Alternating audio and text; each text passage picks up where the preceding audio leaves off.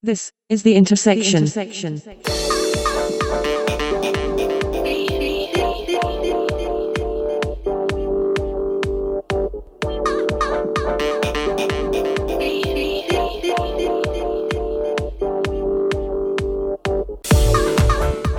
is the Intersection podcast, recorded Monday the 5th of June 2017. Episode 17, HomePod and Chill. The Intersection podcast is only made possible through the support of its listeners and sponsors. If you have a product or service that you feel may appeal to our audience, please contact sponsor@intersectioncast.com. Hello and welcome to The Intersection, the podcast that bridges together the worlds of tech and pop culture. My name is Jonathan Wildman and I bring you a tech special today, just bringing you my impressions of Apple's WWDC Keynote. The Worldwide Developers Conference kicked off today in San Jose, Silicon Valley, California. And it was an interesting keynote. It started off a bit slow, but there was some treats and was some surprises. These things are always very exciting because we get to see the future of macOS, tvOS, watchOS, and iOS. So we get to see some of the new features coming to us, those invested in the Apple ecosystem. We don't normally get to see any new hardware, so you're going to have to wait till the autumn to catch a glimpse of the new iPhone. However, there was an exception this year, and some hardware announcements were made. So what I will do is I'm going to go through the keynote, which was led by Apple CEO Tim Cook, and I'm going to go through some of the main features, some of the main things that Apple mentioned. Like I said, the WWDC is a developers conference, so the core audience isn't necessarily consumers at home. It's developers, the people who develop and make apps. Obviously the media there as well, and no doubt this will be reported throughout the mainstream media. What normally happens though with the keynote, Apple only have a limited amount of time. Normally these keynotes go on for about 2 hours, but this one in particular was quite long. This one was almost 3 hours long. And what Apple tend to do is go through the main features of their upcoming operating system, revisions to the operating systems and services. And obviously we find out sort of the finer detail, of what new APIs there are for developers and what features there are, the things that they didn't have time to mention. We find that out in the days to follow because there's normally a number of workshops and conferences for developers to attend. But like I said, without further ado, let's go through what was revealed to us. So Tim Cook kicked off the keynote, beginning by discussing the Apple TV, albeit very briefly. He promised that we would hear a lot more about tvOS later on in the year. As you know, there's been a lot of criticism about the Apple TV not fulfilling its potential. I mean, everything is there. It's a small, compact, and fairly powerful streaming TV device. Sure, it doesn't support 4K video, but it does have its own app store. And for some reason, developers haven't really been inspired to create interesting apps. And we've seen a lot of brochureware, so to speak. We've seen a lot of silly things like TripAdvisor. So on your TV screen, you can flick through the various photos of hotels and resorts, and it's not really pushing the format of a smart TV or a smart TV operating system very well. So I've been quite disappointed with the way developers have failed to embrace the Apple TV, but maybe that's because Apple haven't really led from the top. They haven't really shown us or inspired us into doing things with that particular platform, interesting things with that particular platform. And Apple do seem to be late to the game. You have other devices out there. You have your Rokus, you have your Amazon Fire TVs, you have your Android TV boxes, which seem to do a lot more, particularly from the software point of view. And one of the criticisms of the Apple TV was that a lot of services were missing. Namely, Amazon Prime Video was missing. Now, a lot of people are members of Amazon Prime service, and one of the perks of being an Amazon Prime member is being signed up to Amazon Prime Video, where you have access to various films and TV shows free of charge. You can also rent out more sort of newly released movies for a small fee, and there are original series on Amazon Video. For example, the Grand Tour. That's what it's called, the Grand Tour, with the Top Gear guys. So a lot of people were disappointed that app wasn't available on Apple TV, and the reason why was Amazon had a bit of a dispute with Apple. I believe Apple take 30% cut of all revenue generated by apps featured listed on their App Store marketplace, and Amazon was unhappy about that because when you consider the price of rentals of new movies and things like that, Amazon will be losing quite a chunk of money. But obviously something has happened to change this, because Amazon was so unhappy that they decided to ban selling the Apple TV from their online stores. So basically, they put a block on it. You couldn't get an Apple TV from Amazon. That has now changed, and Tim Cook today announced that Amazon Prime Video is now available on the Apple TV. And I would assume then that also means that the Apple TV would now be available to purchase on Amazon. Now, Amazon is probably one of the most popular web retailers, on the internet, basically. And so the Apple TV being excluded from Amazon is hugely significant and was quite a disadvantage to Apple. So this deal probably works out for both parties. I'm not sure whether Apple have sort of reduced the fee for Amazon. We don't get to hear those details, but nonetheless, Tim Cook confirmed that Amazon Prime Video is headed to Apple TV. Next on the agenda was watchOS 4. So we're on the fourth version of Apple's operating system for its smartwatch, the Apple Watch. Now, this was quite a disappointing part of the keynote, actually, because it doesn't seem like watchOS 4 is bringing much more to the table. Immediately, Apple launched into revealing that various new watch faces will be available, and those were pretty disappointing. I mean, just to name some of them, one was a Siri watch face, which is basically you've got the time on your watch face, and you have a series of alerts.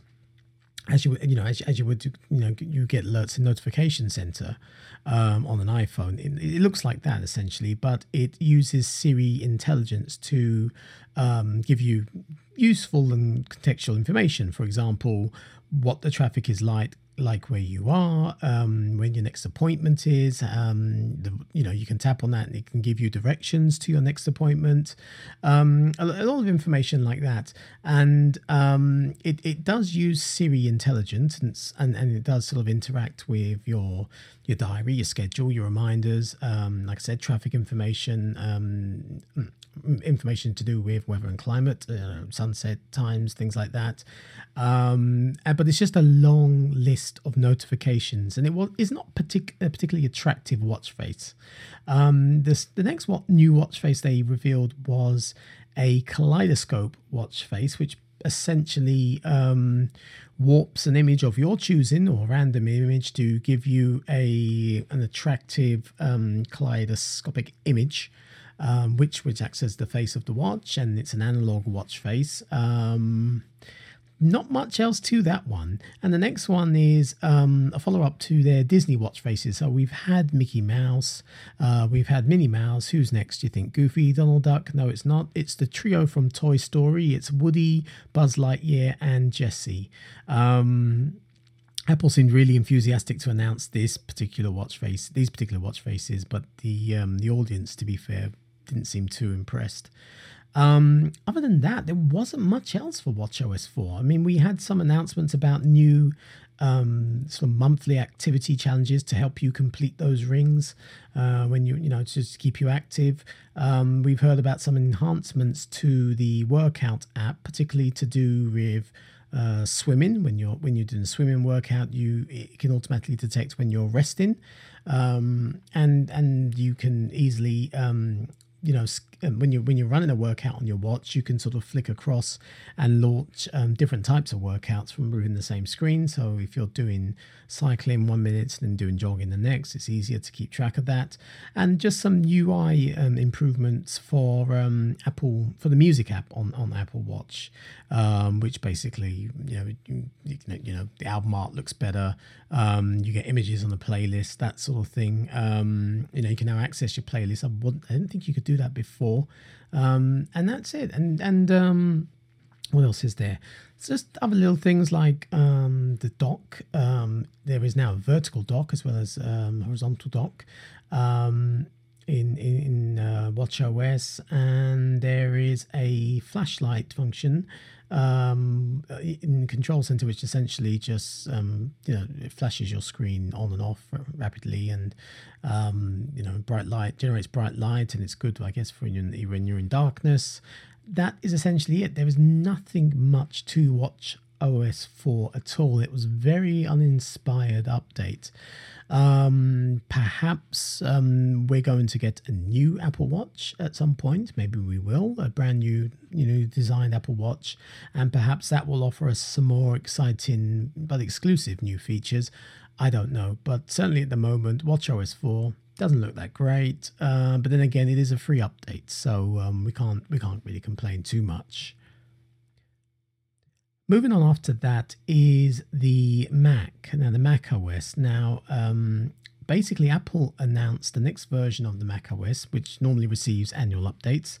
We are currently on Mac OS Sierra. Now we're going to have Mac OS High Sierra.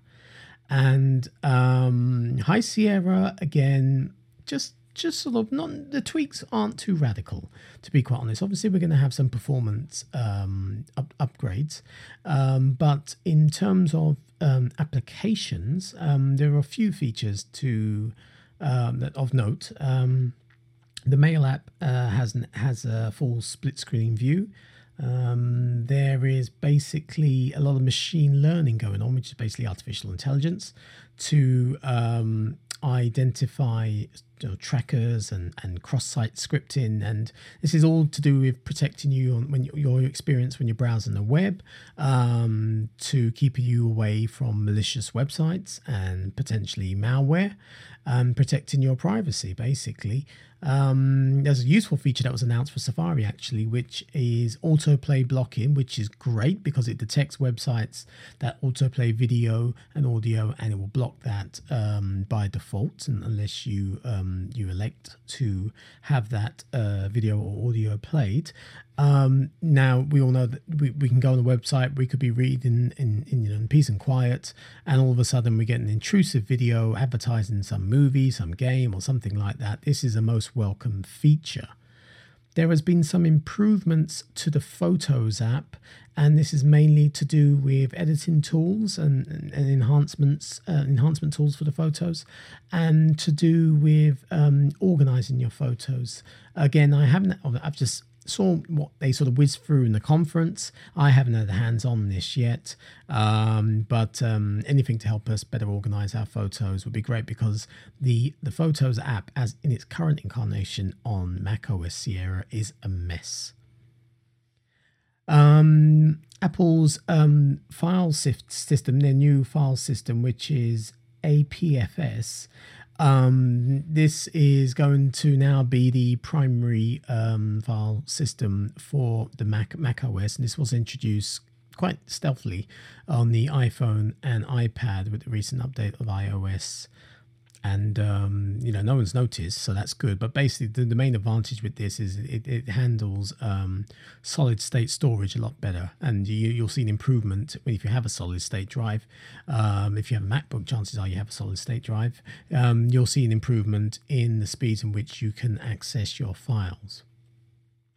Now, there were a number of other improvements with Mac OS, and I won't go into too much detail, mainly to do with graphics optimizations and various APIs. We're going to see Mac OS now is optimized to support virtual reality. So they had quite a neat demo with John Knoll from Lucasfilm, who demoed, well, it was a VR demo of Darth Vader in the Star Wars environment. It was the planet Mustafar, for those who care. And so they're really going all out with VR support in the next version of Mac OS. And basically that was it. I mean, I'm whizzing through it. I will put a link in the show notes to the full conference. I don't want to go on too much about graphics optimization and things like that. I'm more interested in new hardware and services. And so this leads us basically to the first announcement of new hardware, which is basically improved iMacs. So the iMac form factor has remained the same, but the new iMacs are a lot faster. They have Intel Iris Plus graphics, 80% faster than the previous generation, apparently. You're going to now find 2 Thunderbolt 3 ports at the back, which is great for high-speed data transfer. The Fusion drive, which is the hybrid solid-state and standard hard drive found in all of the high-end iMacs, is now as standard and will now be included in all iMacs. And basically the RAM can be increased. So now the iMacs support up to 32 gigabytes of RAM on the smaller model, which is the 21.5 inch, and up to 64 gigabytes of RAM on the 27 inch. And of course the processor has been upgraded. They now use Intel Kaby Lake processors. So those are the new iMacs. Now, the new iMac prices, that's the thing. They're not too bad, actually, in terms of an iMac. So they haven't jumped up that much, but then iMacs were never cheap to start off with. So there are basically 3 tiers of iMac. In terms of specs, and obviously there are 3 tiers for the 21-inch model and 3 tiers for the 27-inch model. So I won't go through all the prices, but I'll go through the low end and the high end of each option. So basically, the 21.5-inch iMac, your starting price really is £1,049, and that's for the 2.3 gigahertz with 1 terabyte of storage. And in terms of RAM, that comes with 8 gigabytes of memory. The graphics card for that one is the Intel Iris Plus graphics card. The high-end 21.5-inch iMac is the one with Retina 4K display. That would probably be the one that you want. That's a 3.4 gigahertz processor. That's quad core. Now, that again, terabyte of storage is standard. This comes with a Fusion drive. This comes with a Radeon Pro graphics card. And it basically will set you back £1,449. So again, the prices haven't varied that much from the previous iteration, but again, they were never cheap to start off with. Going on to the 27-inch iMac, your starting price is £1,749. Now that gets you a brand new, incredibly impressive 5K display. 5K display at 3.4 gigahertz processor. It's a quad core, Intel Core i5. RAM, that's again 8 gigabytes of RAM, and that one does come with a better graphics card, the Radeon Pro 570. The high end is £2,249. That's again for a Retina display, a Retina 5K display. That's 3.8 gigahertz quad core Intel Core i5 processor. Now that one has 2 terabytes of storage. That's the only iMac with 2 terabytes of storage. Again, that price is 8 gigabytes of RAM. You can upgrade obviously, but that increases the price. So the 2 terabyte Fusion drive on that, as I mentioned, and the slightly better graphics card, the Radeon Pro 580 with 8 gigabytes of video memory. So that's the iMac. Now, Apple have done the unexpected. Before I jump to the unexpected, they have, just to mention, they have also updated the MacBook Pro line. Obviously, there's not much to really report with that, apart from these are all sort of spec bumps, and the prices again are in line with what they were before. But now, this is the part that makes me excited, and this is where I'm drooling. So Apple have announced a new desktop machine. And it's basically an iMac Pro. Now, this one looks absolutely gorgeous. Now, this is a high-end Mac, and Apple claim that it is their most powerful Mac ever. So Apple has shown some love to prosumers again. After the original desktop Mac Pro hadn't been updated in over 3 years, I believe. So this one is gorgeous. This has the same form factor as the existing iMac, but in the lovely space gray finish. And you get a space gray wireless keyboard with numerical pad, and you also get a space gray Magic Mouse. And it is a stunning machine. This is a pro machine, workstation class performance. They say to an 18 core Xeon processor. In terms of graphics, you have a Radeon Vega graphics card in there, up to 16 gigabytes of video RAM. This thing is a beast. It's configurable up to 128 gigabytes of standard memory, standard RAM, and it comes equipped with 4 Thunderbolt 3 ports. Now, this thing, like I said, it's a beast. It's got the usual things that you can expect from an iMac, but this has a 1080p FaceTime camera. This handles real-time 3D rendering, and it is perfect for VR. It is set up ideally for VR in terms of handling a high frame rate, and in terms of dealing with real-time sort of high density video, so 4K video. And they've obviously wooing the developers in the audience by obviously emphasizing the fact that this thing is a lot faster when it comes to compiling code. Now, the price. This is a dream computer, and this is basically a professional computer, and as such it has a professional price tag. So this thing is going to start at $4,999 US. That's $5,000. Now, you might think, okay, right, well, that's US dollars, isn't it? Yes, we don't actually have the official UK price just yet, but ever since we decided to do a stupid thing and vote to leave the EU, Apple have basically all they have done when it comes to pricing is swapped over the currency symbol. So I would expect this to be a cool £5,000. If you're lucky, £4,500. But this thing is not going to be cheap. But it's absolutely gorgeous, and you know what? I can dream. Now on to the real meat of the keynote presentation, and that's the reveal of iOS 11.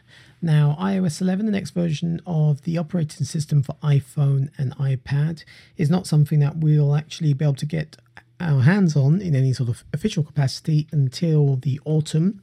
That's normally when new iPhones get released. Now, there's a lot of new features for iOS 11. I actually found it, in hindsight now, quite underwhelming. There's some cool new features, and I'm talking mainly for the phone, for the iPhone, first of all. Cool new features, but nothing particularly groundbreaking, which makes me think that all of the cool stuff is being saved, is basically hardware specific, and we'll learn about that when the next generation iPhone gets unveiled. But just to whiz through some of the standout new features for iOS 11. First of all, they had a bit of an issue in iOS 10 with iMessage. Now, iMessage had a number of problems. Apple introduced iMessage apps. You could do various things with iMessage. You could apply stickers or, useful utilities such as, currency converters or booking.com, hotel suggestions, little things like that. To interact with the other person via iMessage, there was little interactive applets that iMessage and widgets that iMessage could use. Now, the problem with that was it was a bit of a mess, and it was a bit of a convoluted way to get to those applications. First of all, you'd download an app on the App Store, a regular app for your iPhone or your iPad, and then you'd have to enable the iMessage applet for that app. Once you do that, you have to click through goodness knows how many clicks it takes, probably about 2, 3, I can't remember, to get to the enabled apps, and there you can use the app within iMessage. And by the time you've done all that, you've just, given up. Basically, what's the point? You've lost the will to do what you were trying to do in the first place. So no one's really used the applets for iMessage at all. Stickers, sure, they've used that just to post funny funny memes and images to one another. But other than that, no one's really taken advantage of the applets. So Apple have come up with a solution to try and make it a little bit easier to access those apps and those stickers. And they've done that by redesigning the iMessage app. It now contains an app drawer, as they describe, which is essentially a dock immediately at the bottom of iMessage, and you can't miss it. And then within that dock, you see the little icons representing the apps that you have installed that have iMessage applets. So you can see straight away whether you can do something in iMessages with music, we can do something with maps, you can do something with Just Eat, for example. You can see it all there, and that will be easier for you to sort of tap and use those things, and also will encourage you, because a lot of the time you install an app and you have no idea it has an iMessage applet. So, this is a good UI enhancement. It was a long time coming, to be quite honest. Another thing that Apple announced with respect to iMessage, and not a lot of people are going to be aware of this, is iCloud Sync. Now, you would think, well, wait a minute, I thought iMessages was over iCloud anyway. Well, yes, they were, and they are. But what iMessage didn't do from device to device was to actually sync your conversation. So, for example, if you have an iPhone and you have a trail of conversation between you and a friend or a group of friends on iMessage, and you get yourself a new Apple device, an iPad, for example, once you sign into iCloud, yes, you'll be able to receive iMessages, but you won't have that history of all the previous messages and that particular chain of conversation. Furthermore, if you delete a specific message from a conversation on one device, it doesn't delete from the other device. So now everything is going to be synced over the cloud. So therefore, when you get a new device, you will have the complete iMessage history because everything's in the cloud.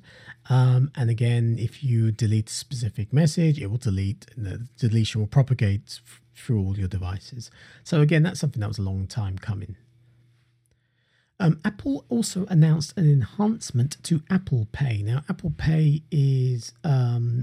has been really warmly embraced in the UK. All the major UK banks support it. So most credit and debit cards, even those that don't, those accounts that don't initially offer contactless payment, do indeed support Apple Pay. So essentially, you have a contactless payment device in your iPhone. Now, Apple have now announced that Apple Pay is moving over to person-to-person payments. So we're looking at something that could take on the likes of Pingit, the likes of PayPal, etc. Now, the way this works, and Apple whizzed through this very briefly, and I'm sure we're going to get a lot more information in the days to come. But the way this works is through iMessages. It is, again, an iMessages applet. And essentially, you can, when you're in an iMessage conversation, you can launch Apple Pay, tap in some money, and then, tap in an amount, let's say, for example, 70 quid, and that gets pushed over to the recipient. Simple as that. Now, obviously, this is tied to your existing debit card or credit card that's in Apple Pay. And again, you need to use Touch ID to authenticate that payment, but it is quick and it is easy. And it also uses a bit of machine learning, artificial intelligence, to sort of detect whether it's appropriate to launch the Apple Pay applet. So, for example, if I'm in a message with someone, exchanging iMessages, and I'm saying, "Hey, by the way, you still owe me 50 quid from the other night," it will automatically launch the Apple Pay applet. it'll automatically fill in the required payment amount to be £50, and it will suggest, hey, do you want to send £50 over to this person? It doesn't do it automatically, but it tries to make your life a bit easier. Now you're probably asking, well, what about those who don't have Apple Pay? So say if I send some money to someone who doesn't have Apple Pay set up, how does that work? Where does the money go? Well, in effect, Apple are going to give us, with iOS 11, going to give us all Apple Pay cash cards. Now, this is a virtual cash card, and we don't know how this has been set up financially. We don't know if you'll be able to actually obtain a plastic card to use in shops and things like that, but essentially you get a wallet. And if I'm sending £50, for example, to someone who doesn't have a conventional bank account tied to Apple Pay on their device, it gets sent to their Apple Pay cash card, which essentially can still be used for goods and services. It can still be used in shops. So if you present your iPhone with an Apple Pay cash card, which is built into it from what I understand, you can use it as you would use a normal debit card, I believe. They didn't go into detail about if you could add funds yourself to those cash cards. I would imagine you could. They didn't go into in detail about any fees that may be attached to that. But once again, I'm sure we'll learn more in the days to come.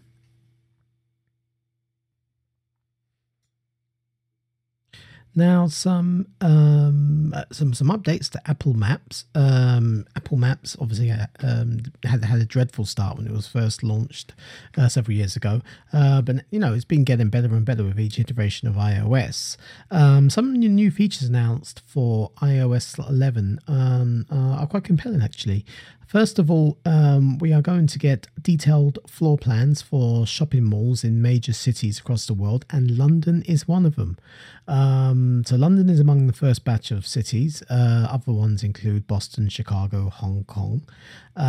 So I would imagine that this will be floor plans for various malls. I'm thinking both Westfield malls, the one in Stratford City and the other one in White City.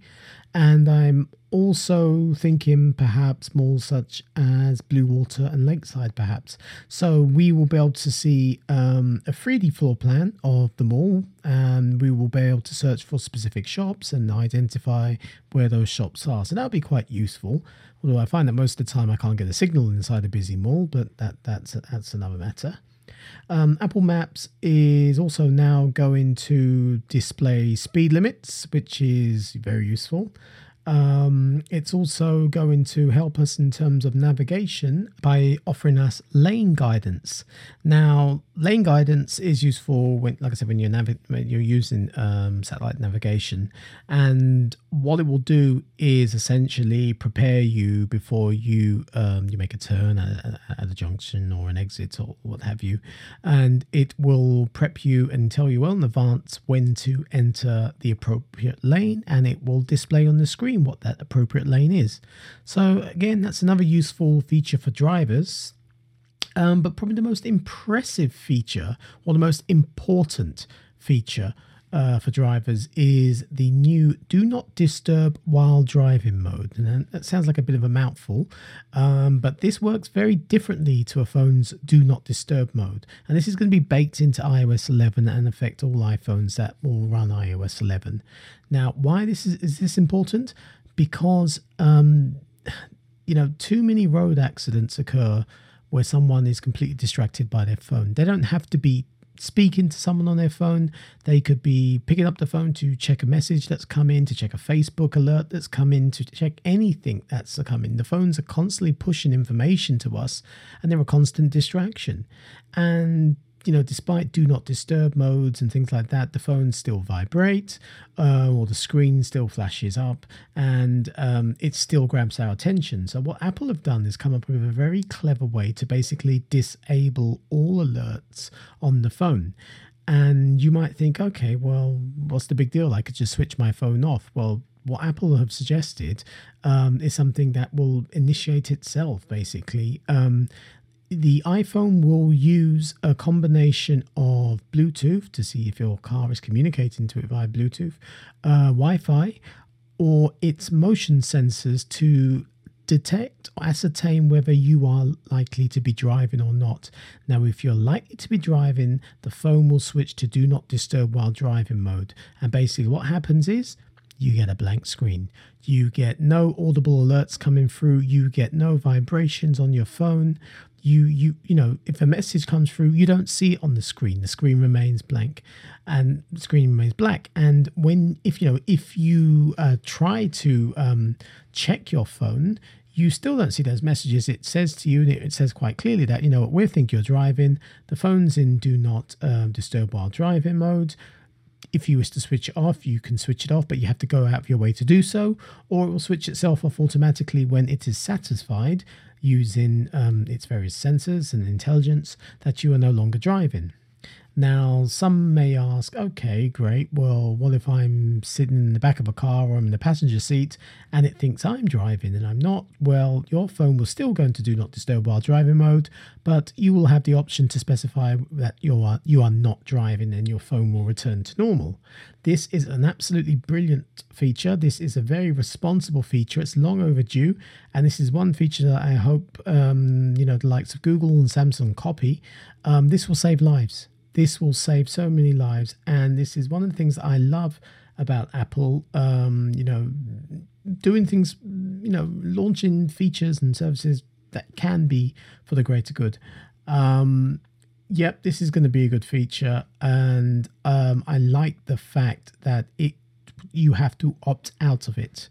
You don't opt into it. I like that idea. So that's the do not disturb while driving mode. Next up is basically just some updates about Apple Music, and essentially Apple Music is going to receive some social features. You will now be able to see what your friends are listening to. Each of your contacts on your contacts on your phone will have an Apple Music profile page, provided they're Apple Music subscribers. You'll be able to see what albums they've got, if they opt in, what sort of playlists they have created, and you will obviously be able to listen to what they're listening to. They have an interesting playlist. You can listen to it. When you're going through the Apple Music catalog, or you're just scanning, through the newest albums or on the For You section or whatever, if any of your friends own that album or have that album or track as part of their Apple Music library, then you will see their little avatar on that album art. So that would indicate, and you can see more than one, obviously, so indicate all the people you know who are listening to that album. So that's a nice idea, just to keep Apple Music a little bit more sociable. And I like the idea of shared playlists. Another social function is more to do with when you have guests, and at last Apple Music, or rather the Music app, is going to have a shared What's Up Next feature. So basically, the Up Next function of the Music app allows you to essentially queue up tracks. So you're playing some songs, you can queue up a track to play next, or to play up next, which is basically at the end of your current queue. And your friends will be able to do this. So if you have friends or family around your house and they also have iPhones, they will be able to contribute their music, their playlists, their selections to the overall playlist, the overall queue of music that is playing at home. So that's particularly good if you're having parties and things like that. Everyone can just queue up a song. Apple kind of had this feature before. It used to be called iTunes DJ, but it was incredibly cumbersome to use, and you had to jump through hoops just to get it working. And by the time you explained to your friends how to get it working, they lost all interest. Now, this is a lot easier. This is right out the box. This is a great way for people to sort of mix and match, the songs that they may own, the different playlists that they may have, and it's a great way for you to come together through music. Now, Apple have also announced a music kit, API for developers, which basically gives third-party apps full access to the Apple Music library. This is great, because I found it incredibly frustrating when I was, for example, using fitness apps to like Runkeeper, etc., to generate a playlist while I'm running, that the only tracks that it could see were the ones that were actually synced to my phone. So not the ones that were in Apple Music, not the ones I had saved to the cloud, but the ones that are actually on my phone. So at last, now third-party apps can have full access to Apple Music, and it will make the app experience a lot better for all of us. Now, Apple have also made some updates to the App Store. The App Store is, and they really sort of trumpeted this actually, and I personally don't think it was a big deal, but the App Store has had a huge update according to Apple, a huge update, and essentially all they've done is just redesigned it a little bit. It resembles the Music app, so it greatly resembles the Music app, and you have very specific tabs. Or very specific sections now. So you have an app section, you have a separate games section, you have a section much like the For You section on the Music app, where it would suggest sort of new music or things you might be interested in that's not currently in the library. So this section is called Today on the App Store, and it's just a way really for you to discover apps and read stories and tidbits about the developers who are behind them and so forth. You'll also see things such as tips and guides, and there'll be suggestions like app of the day and game of the day and that sort of thing, and charts. You'll also see a dedicated section for in-app purchases, which is a good way for developers to sort of promote in-app purchases. But it looks a lot nicer. It's easier to navigate, but it's not quite as monumental as Apple have made it out to be today. But it's a nice update nonetheless. Now, Apple have also are introducing with iOS 11 an augmented reality kit. So they call it AR kit. It's for developers, and they demoed it today and really showed off some sophisticated augmented reality, and it's incredibly clever. It utilizes all of the features of an iPhone and an iPad, all of the sensors, to give you a really convincing augmented reality experience. Now, the best way to describe this is Pokemon Go, which is an augmented reality game. You would play Pokemon Go, you see a Pokemon, I don't know, say you've got your phone in your room or your house, you'll see a Pokemon in your house, but what you'll essentially see is just a little Pokemon floating on the screen to wherever you had the camera pointed. So in which case the Pokemon might not be actually on the floor, the Pokemon might be in midair, or the Pokemon might be sort of halfway between, a wall and something else. And they demonstrated an advanced version of Pokemon Go using this augmented reality kit. And it was a lot more realistic in terms of where the Pokemon was positioned and in terms of where the Pokemon moved as you moved your phone. It wasn't just a random object just sort of floating on the camera screen. It was actually quite convincing. It was actually quite realistic, and so this is obviously something for developers to get behind. I believe augmented reality is going to be a big part of the next generation iPhone. I mean, there are rumors that the next generation iPhone is going to have a vertical dual lens configuration that could assist with augmented reality, and augmented reality could very well be part of the core operating system. For example, exploring the areas around you, you could get a whole load of information, places to go, restaurants, that sort of thing. So I think that's what we're going to see with the next generation iPhone. I think this is just basically teasing us and getting developers interested in exploring this new API. Now on to the iPad, funnily enough. So we weren't expecting much from the iPad. We've heard rumors that at WWDC, Apple were going to release, reveal a new iPad Pro. That's what we were expecting. And they did reveal a new iPad Pro. and this is an update to the smaller iPad Pro. So the current iPad Pro was 9.7 inches. Now this new one is a 10.5 inch screen iPad Pro. Now this has the same form factor as the 9.7 inch iPad Pro, exactly the same form factor, just as slim, just as light. But what they did to make the screen area larger was to basically slim down the left and right bezels just a little bit further. And funnily enough, we were expecting it to have a bezel-less screen, and it hasn't got a bezel-less screen. So you still have bezels at the top and the bottom, and they're very thin in the sides. But so if you look at this new iPad, if you look at a photo of this new iPad, it doesn't look that much different. I'm sure side by side next to a normal 9.7 inch iPad, you can see the difference quite clearly. But it doesn't appear to be that different at first glance.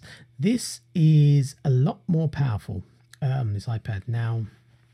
Much like the 9.7 inch iPad, you've got features such as True Tone display and a wide color gamut, etc., etc. This apparently has a better and a brighter screen. This is a lot more powerful. It has an A10X Fusion chip. So basically, if the iPhone 7 has an A10 processor, this is the A10X. So this is the fastest iOS processor there is at present, and it has a 6-core CPU. So this is incredibly powerful.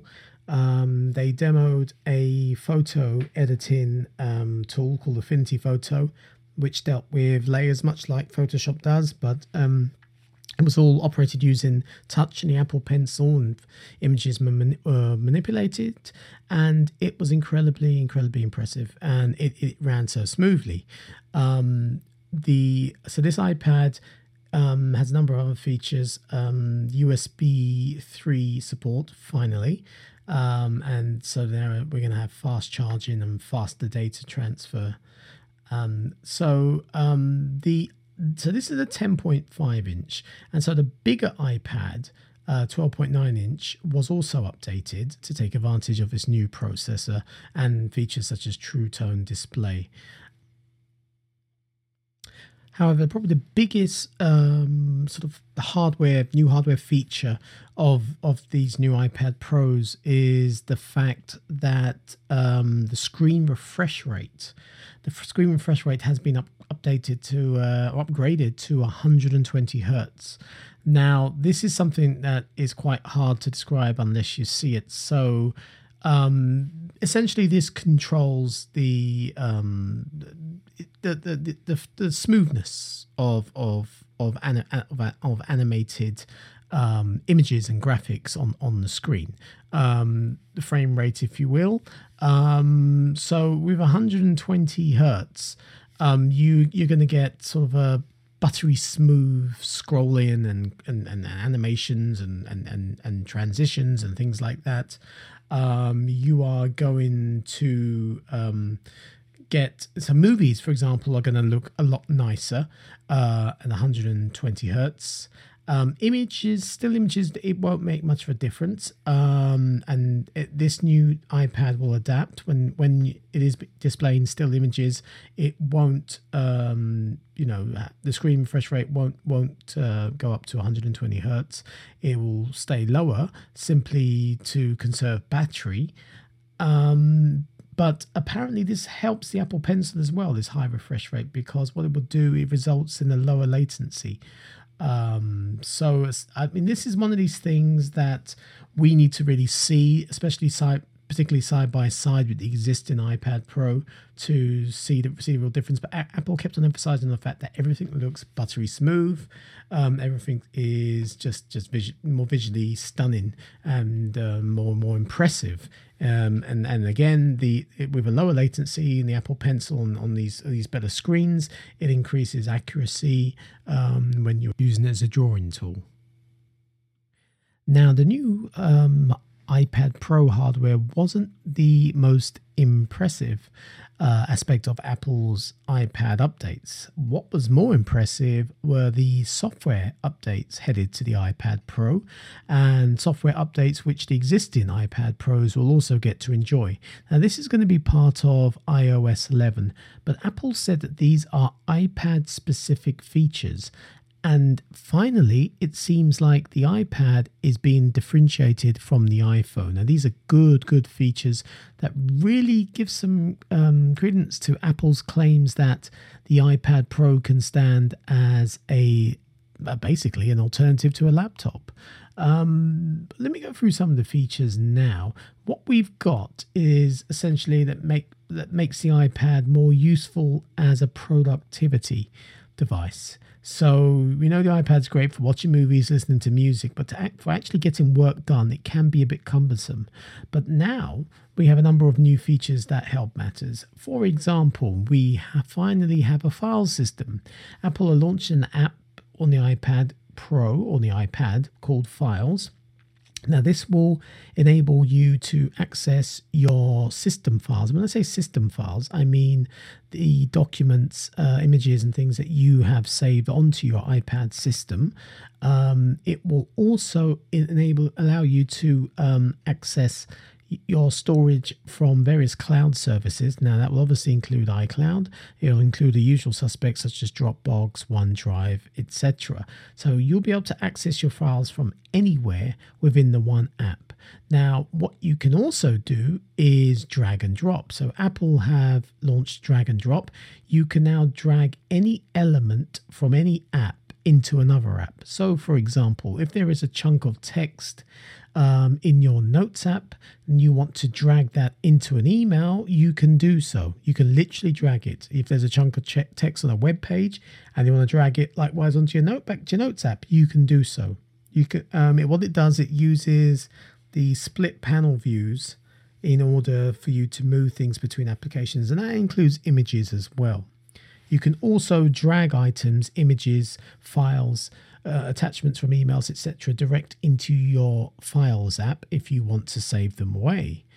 Now, another thing that you can do is multitask a lot better. So, if you remember how the iPad Pro works now in iOS 10, if you think about that, to get split screen view, you have to kind of swipe from the right of the screen, trawl down a long list of apps, and open one up, and then you split the panes so that you can work between the two apps. It's a little bit cumbersome, but it does work.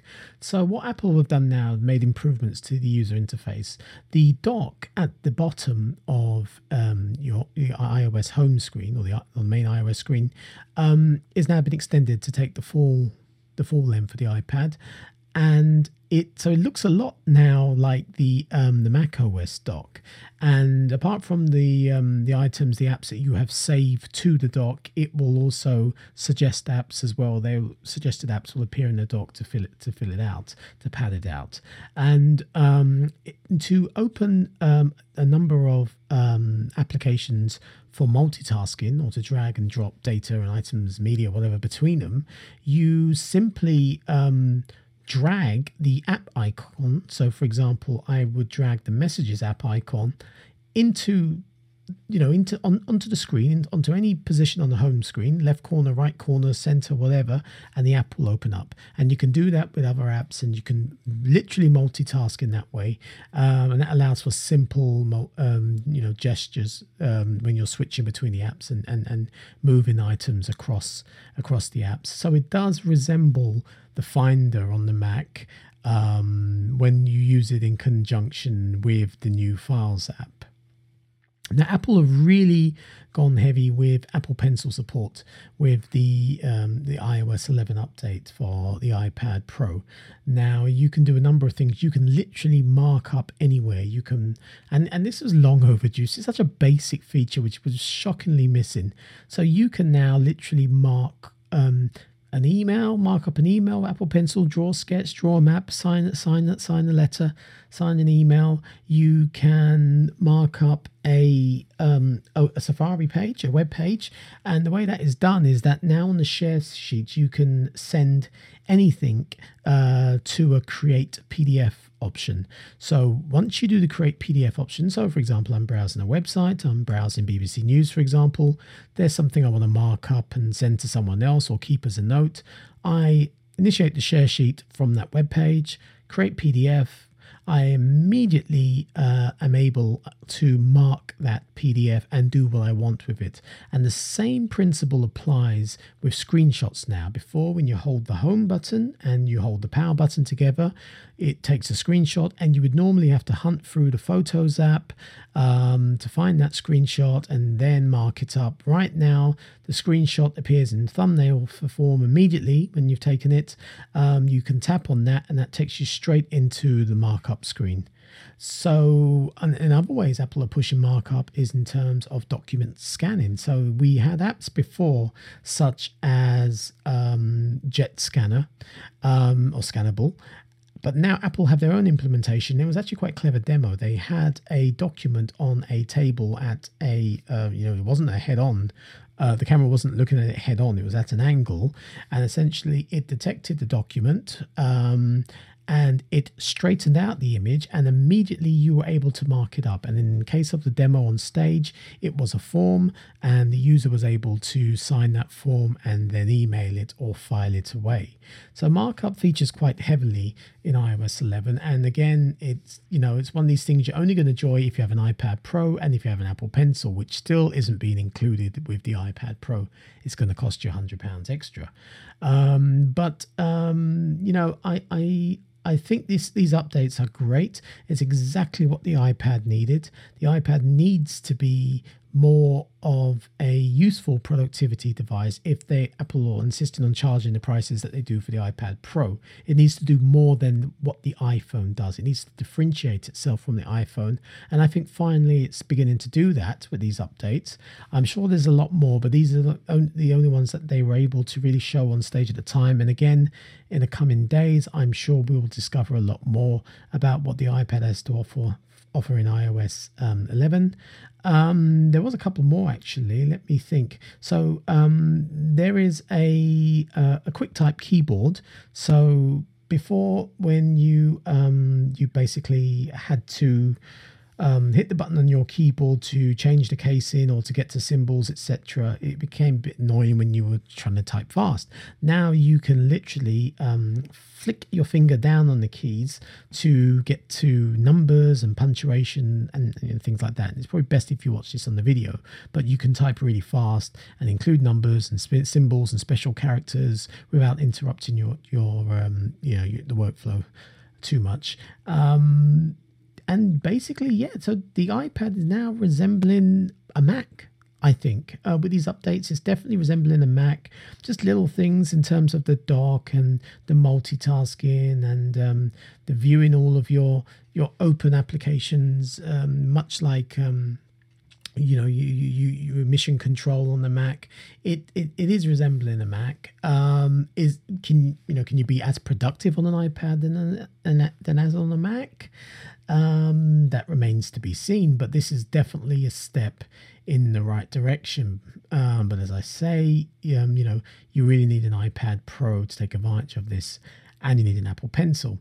And before I move off the subject of the iPad, there was one feature that they whizzed past that I just thought was blooming brilliant, and that was the ability to quickly scribble a note. Now, one thing I envied Microsoft Surface users, I envied of them was the fact that they could literally pull out the Microsoft Pencil and scribble a note quickly. And this is most of the times, if you need to take a note, if you have the iPad with you in a meeting and someone said a good point, or you need to make a note of something, you don't really have time to open the iPad, unlock the iPad, launch the appropriate notes app, make sure you're in the right drawing tool, and before you've done all that, you've lost track of what's being said. But they showed a feature very, very quickly where essentially your iPad is locked, and you turn on the screen, you just touch the screen or whatever, and you have an Apple Pencil and you tap on the screen with an Apple Pencil. Now, there is a little icon on the screen which will immediately launch the Notes app and get you into sort of handwriting markup mode. So with one tap of the pencil, you're in there and you can take notes. Now, finally, much like Microsoft OneNote on Windows devices, Apple are now introducing handwriting recognition. So you can now transcribe your notes. How effective that will be if you have handwriting like me, I don't know. It remains to be seen. But you can now transcribe your notes. And not only that, if you don't choose to transcribe your notes, if you just have a page of written notes and you want to search for those notes, 3 months' time, 4 months' time, how do you search for them? They're at the bottom of a long list. How do you find them? Well, now the iPad will recognize what you've written. It will recognize your handwriting, even though it hasn't actually transcribed it into typed text yet. And you can search on Spotlight for a phrase or word or whatever that you use in your scribbles, and it will identify that note. So that's absolutely brilliant update for the iPad. I'm looking forward to that, and it's long overdue. Will this help sell iPad Pros at the prices that they're selling for? It will help, I think. I'm not convinced it will do the trick because they're still quite expensive. So on to the price. The 10.5-inch display iPad Pro, so this is the same form factor as the current 9.7-inch. This is probably the most popular one. This one begins at £619. Now, the difference now is that the base model of the iPad Pro starts at 64 gigabytes of storage, and it goes right up, actually. It goes to 256 gigabytes and then to 512 gigabytes. So their base model is £619 for that one. In terms of the high-end model, that's going to set you back £889. That's for the 512 gigabyte model. Now, of course, if you want the 4G version, you add £100 onto that price. It doesn't get much cheaper, I'm afraid. And in terms of the 12.9-inch iPad, now that one is expensive, but that was always expensive. So the 12.9-inch iPad Pro, that one, I believe, just getting the prices now from Apple's site, that one starts at £769. So £769 for that one. That's your base 64 gigabyte model. Again, if you want to go up to 512, that's going to cost you £1,039. So that's some serious money for a tablet. And remember, this does not include the Apple Pencil. But if you are a creative person and you're going to make the most out of, I would say, the drawing applications and the image manipulation applications of the iPad Pro, then you may as well go for that large model. If you are serious about using the iPad Pro as a laptop replacement, I guess it's not too bad. Again, I'm not entirely convinced whether it is feasibly a laptop replacement. It certainly has a lot more to offer now with these new features, but we will see. That remains to be seen. But I must stress that these new features are part of iOS 11. So if you do pick up one of these new iPads, which are actually on sale from tomorrow, but if you do pick up one of these new iPads, you won't have those features yet. You're going to have to wait until the autumn for those.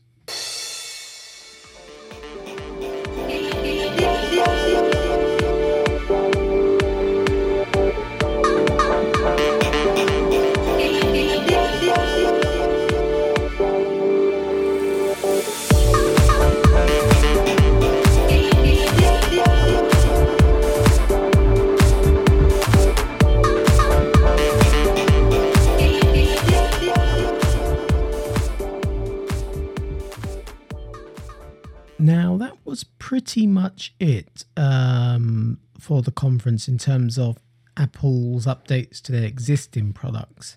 There was one final feature which I deliberately did not mention, and that was the AirPlay 2 protocol. So Apple have announced the follow-up to AirPlay 2. And the difference between AirPlay 2 and its current incarnation, the ability to send audio and video wirelessly to AirPlay supported speakers and devices, is the fact that AirPlay 2 supports multi-room audio. Now, the first incarnation of AirPlay kind of supported multi-room audio. In actual fact, you can manage multiple speakers if you use, for example, iTunes on your Mac or PC, and you have several AirPlay speakers dotted around your house. It doesn't work too reliably, but it kind of works. As soon as Apple mentioned AirPlay 2 supporting multi-room audio, I thought to myself, they're going after Sonos, because that is what Sonos's biggest selling point is, creating a mesh network and seamless simultaneous playback of music between speakers in various zones throughout your house. And that is the reason why Sonos is able to get away with a premium, because while the speakers are reasonably good quality, then for the price that they charge, they are certainly not the best.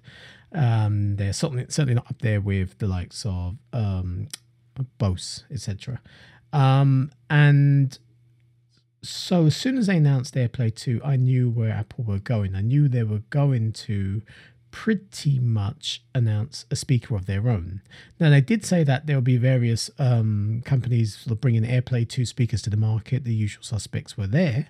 And they did say that if you have an Apple TV 4 already, you have an AirPlay 2 equipped speaker, because the Apple TV 4 will support the AirPlay 2 protocol on whatever speakers you have connected, be it a home cinema system or whatever, to your Apple TV. They will act as AirPlay 2 speakers. But nonetheless, Apple did indeed announce one final thing at the end of the conference, and that was a new product. This is the fabled Siri speaker, Apple's answer to the Amazon Echo, the Google Home, Apple's answer to the Sonos even. Apple announced their speaker, and it's not called the Siri speaker. It's not called the what did I think it was going to be called? The AirTunes or anything like that. It's called HomePod, which is quite a hokey name, HomePod. And Apple basically heralded this as a breakthrough home speaker. And they had Phil Schiller, no less, introduce this product. And we all know what Phil Schiller is like with Hyperbole. And basically, Apple are going to reinvent music. With this product, the HomePod, despite its hokey name, I'll say it again. And Phil Schiller began this announcement by actually calling out and displaying images of a Sonos speaker and the Amazon Echo speaker, and basically outlining the problems of each. The Sonos, for example, good quality speaker, good quality audio, but it doesn't do much else. It's not very smart. It just plays music. The Amazon Echo, on the other hand, it's a smart speaker. You can tap into various services, but the audio quality isn't great. So Phil Schiller said Apple came up with the solution, and that is essentially a high quality in terms of audio, so high audio fidelity, smart speaker that does it all. And the HomePod is essentially, it resembles the Mac Pro, the cylinder-shaped Mac Pro, but it essentially has a mesh. It's a mesh that surrounds the entire cylinder device. So you have 7 beamforming tweeters around the device, and you also have a 4.5-inch woofer.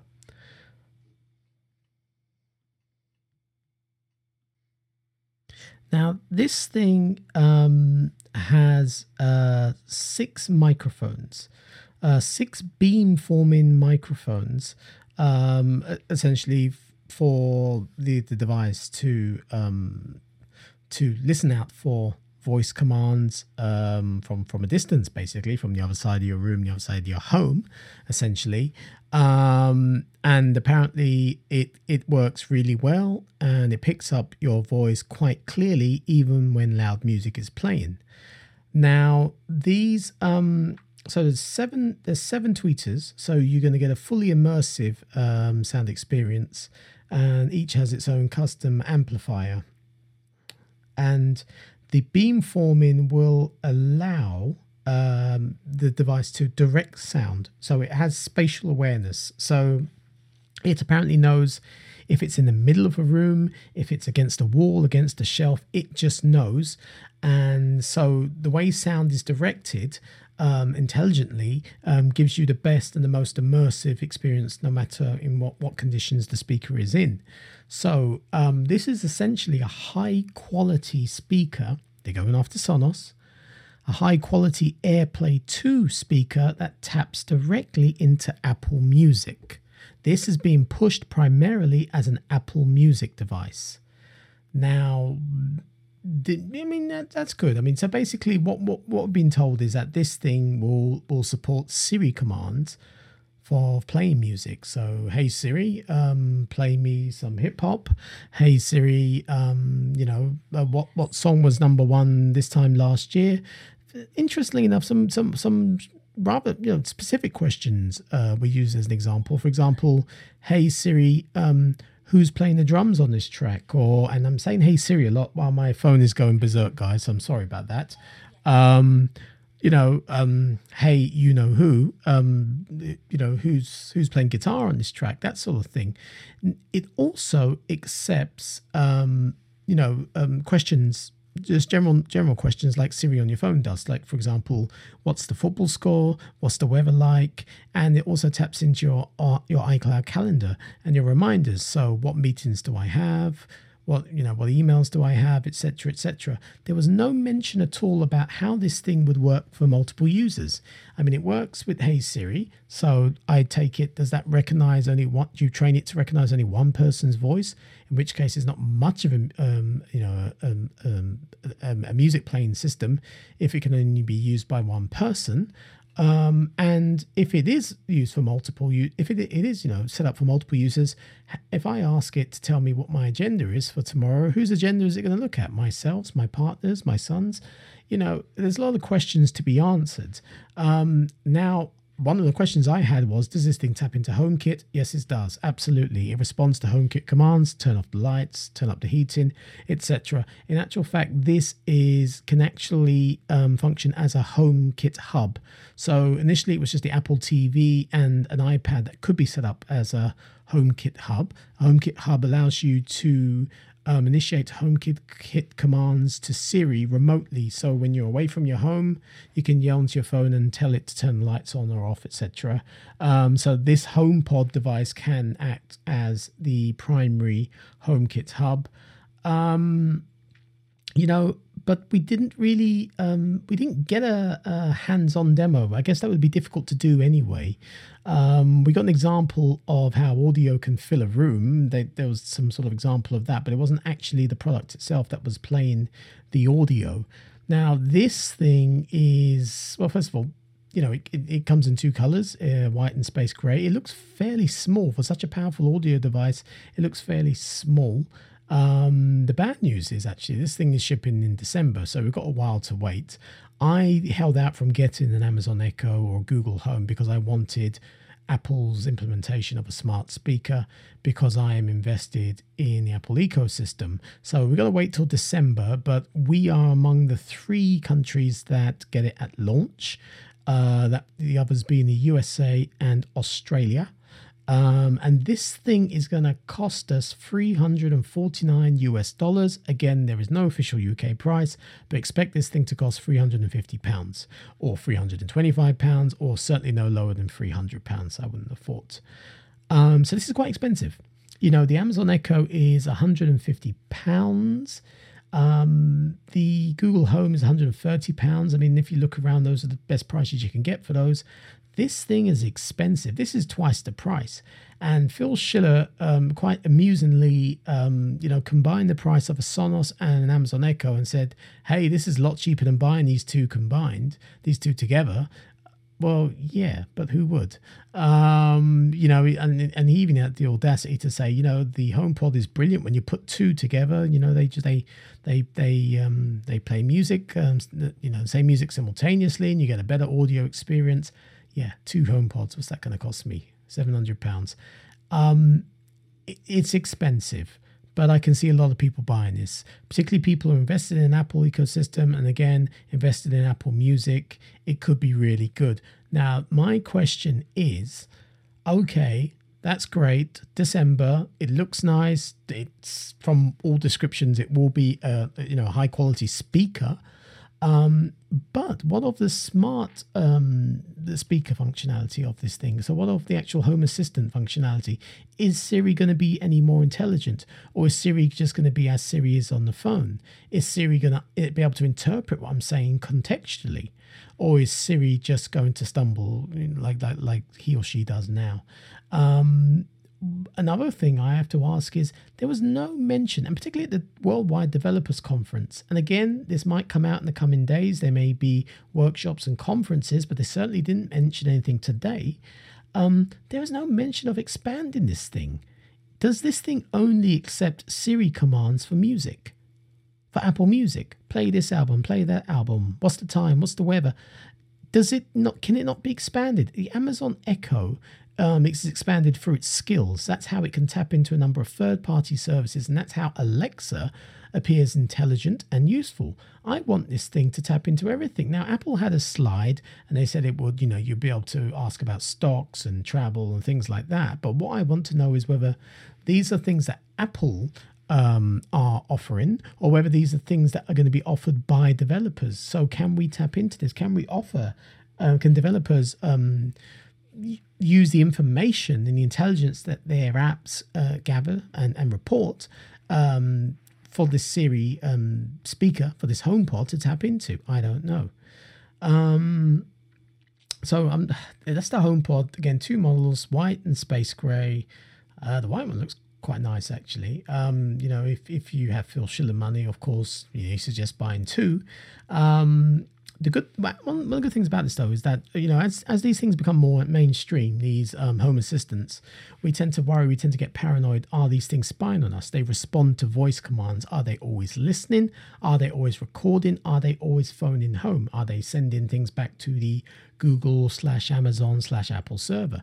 In this case, Phil Schiller emphasized that privacy was a priority to Apple, and in terms of the Hey Siri command, that was done through local recognition, so it's not constantly connected to the internet and listening out for that command. It recognizes that command locally, and when it hears that command, it then switches on and then would sort of send the voice command to Apple servers for processing only then.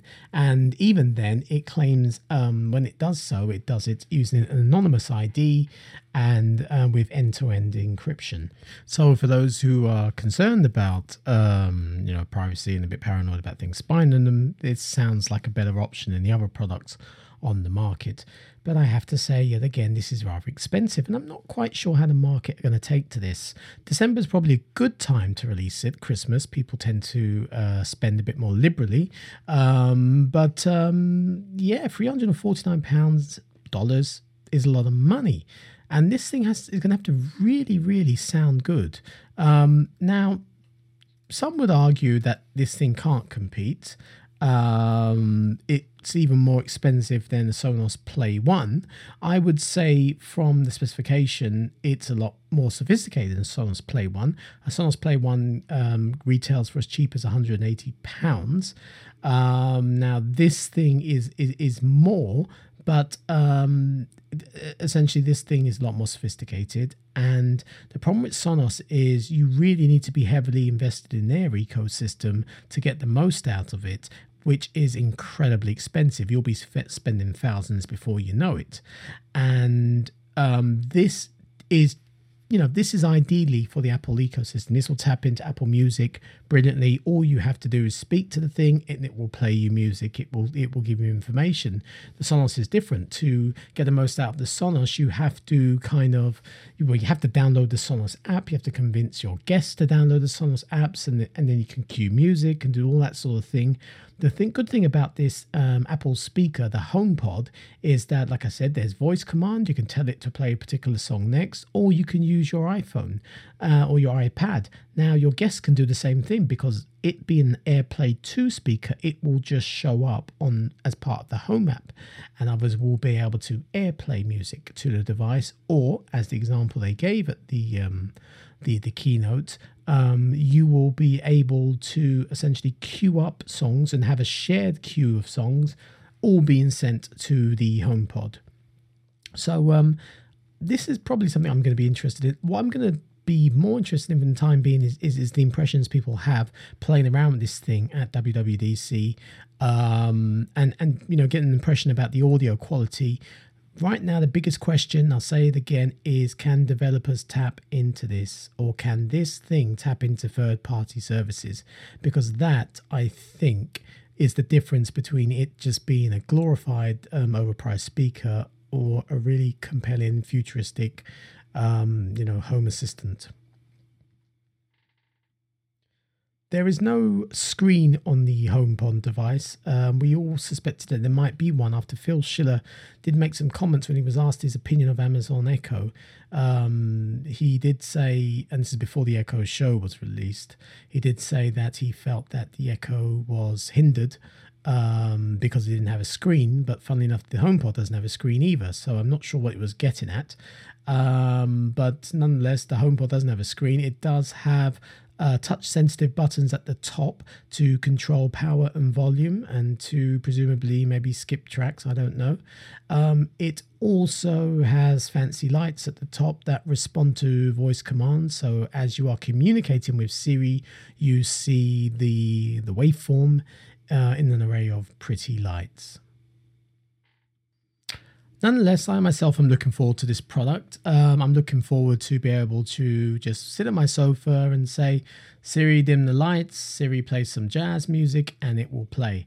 Yes, I can do that already with my phone. Yes, it can dim the lights. Yes, it can play music, but then I have to fiddle around and get that music sent to a decent quality speaker. If this thing is just going to fill the room with a warm sound, with a full sound, then I'm all for it. So I'm looking forward to that. I'm looking forward to the opportunity of using the HomePod to chill. HomePod and Chill, that's the next phrase I think we're going to use. So anyway, guys, that's it with my coverage of my reactions to WWDC, the WWDC Keynote at least. Like I said, we're going to hear some more in the days to come with the smaller workshops, and we'll get some more details about iOS 11, and hopefully we'll get some more details about the HomePod. If you haven't yet subscribed to us, please do so. You can find us on all major podcast directories, or if you want instructions, go to intersectioncast.com and you will find instructions there on how to subscribe to your chosen platform.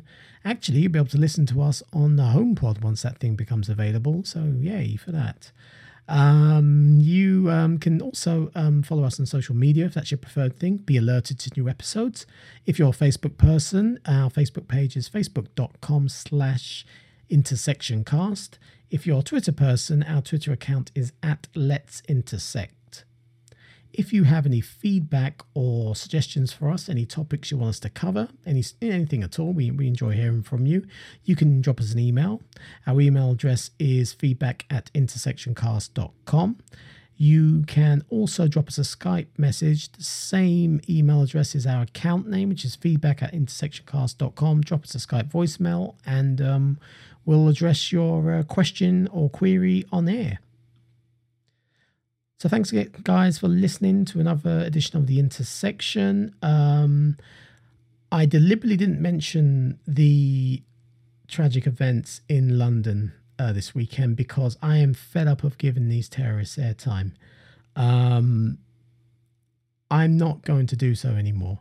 I think the resilience that the people of London have shown speaks for itself. My thoughts are indeed with those who lost their lives and those affected, families and friends and people like that. But I think the best thing to do is just to carry on.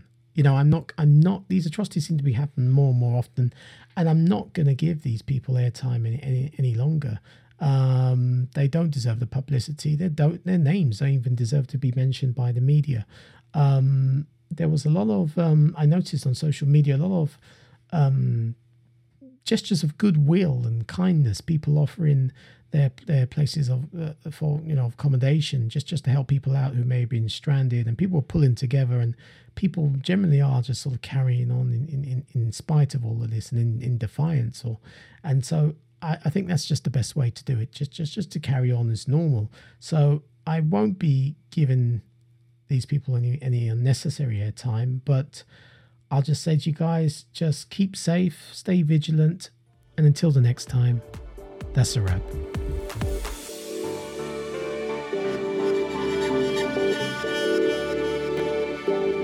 The intersection.